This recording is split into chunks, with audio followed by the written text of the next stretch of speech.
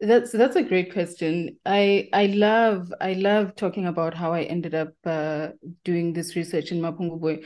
I grew up in Bushbuckridge in a place called Mkhuhlu, well, first Canning and then Mkhuhlu, and these are places that are not very far from the Kruger National Park.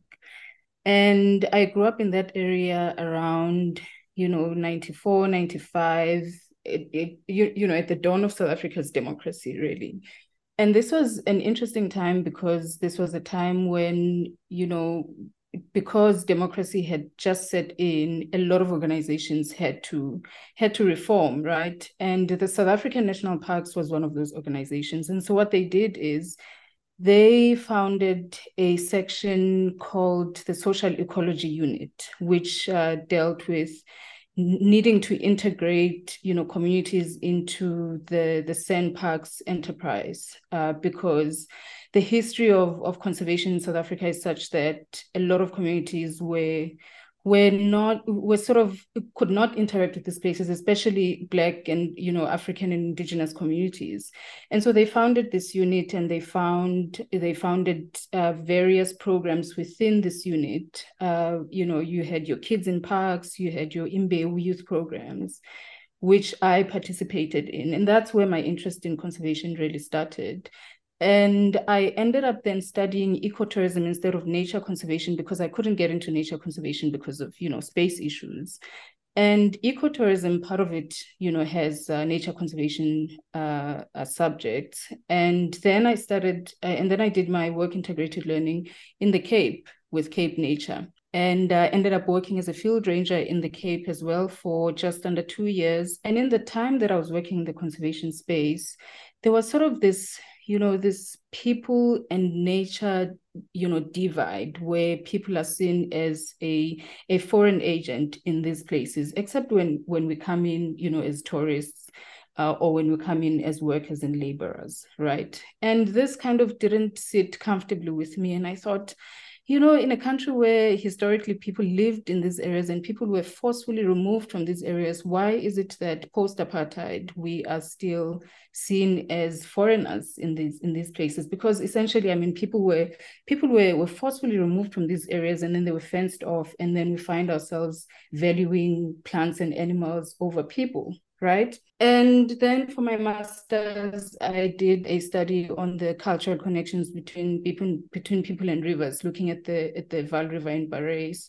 And then I decided that for my PhD, I wanted to take this work back to the national parks where this work had started for me.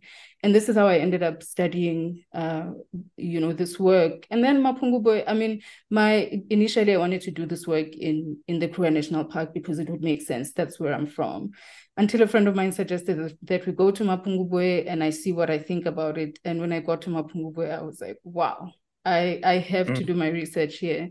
And Mapungubwe is very interesting because it's not only a national park, but it is also a UNESCO World Heritage Site based on cultural values, right? Because of the history of it.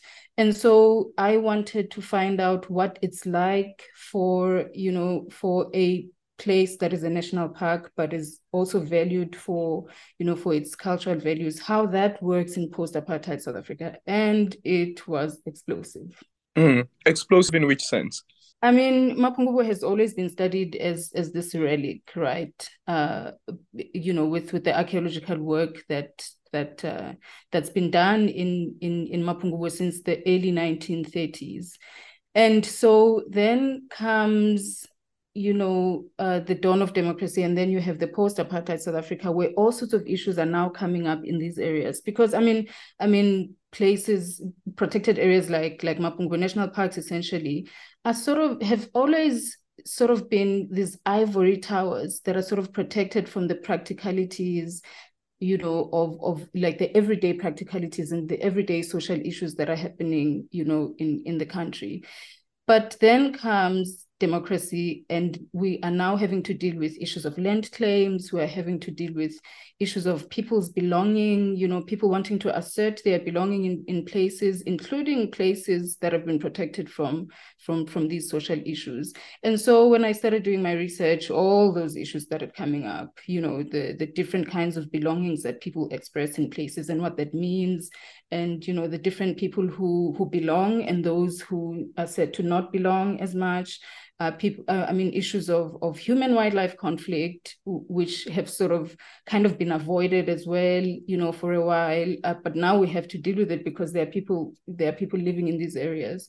And issues of cultural heritage and the interpretation of cultural heritage in post-apartheid South Africa, because previously in colonial times, there was an emphasis on material objects. So the things that were found in Mapungubwe, those were the things that were mostly spoken about, but not so much, the people of Mapungubwe and the people who have interacted with this place and who continue to. But now in post-apartheid South Africa, you have to face those issues because people are coming through and saying, but we are descendants of this place, or we live in this place and we still interact with this place, and it is important for our voices to be heard. Yeah, and and I guess the other thing about it, as I was saying to Dr. Ndlovu when we had the conversation with him at Mapungubwe, is that while people only would look at land as land, the asset, however, though there is the spiritual attachment to land, that many people who had lived on the land still have to that particular land, and considering, of course, the family trees and the history of what connects them to that particular land. And I looked at the abstract that you've written, and you speak about this idea and the concept of discovery, which itself, as you say, is an act of dispossession. Mm-hmm. Yes. Speak to us about that. When people talk about the discovery of Mapungubwe, when I write about it in my thesis, I write it in inverted commas, because how do you discover a place that's been there, that, and when you get there, there are people there, but this is a colonial way of looking at place where people come and they discover places and they erase whatever else is found in that place before and during, the occupation. But yes, like you say, people have, ongoing connections, spiritual connections with the place. And these are some of the things that I was looking to do. So I was talking to people and mapping these places and walking with them in places and learning about these spiritual attachments and the everyday embodied attachments that they have, and affective, attachments that they have with the place, and mapping these places that are of value to them. And so in addition to just talking to people and listening to people's stories, I've also mapped out the places that they consider places of significance for all sorts of reasons: spiritual reasons, family ties, historical reasons. Yeah. And in conclusion, looking at the question that you would have asked when you started your research, the answers that you came up with, but then also how then do we ensure that we have a different approach to national parks, the conservation of national parks, but also not forgetting the element that says that once upon a time, there were actual human beings who were living on this particular place before it was, quote unquote, discovered, as you say. Mm-hmm. I think the most important thing that we need to consider is the interconnectedness and the continuous ties that people have with places. And so we need to do away with this human nature dichotomy. We need to view humans as part of nature as well. So we need to instead think of human and non-human nature, because we all are interconnectedness. So in a newer approach to conservation needs to consider all of those ties that people have with these places. Dr. Mboweni, thank you so much for your time. Really appreciate it. And all the best. Thank you. Thank you for having me. Thank you. Thank you. Just a quick one. What are you doing now? This is not being recorded now.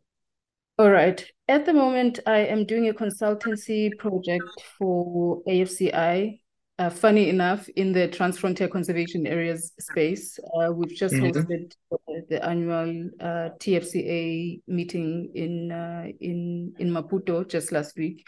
So I'm working on the reporting at the moment. I'm also trying to rest a bit because the PhD was really, really, really, tough on me. So yeah, doing work that's not as strenuous at the moment. But I'm also, I don't know if you know, but I'm also an artist. So I'm looking at recording new new project for Oh, next year's okay. project. Tell us when the music is ready. I definitely will. Okay, then perfect.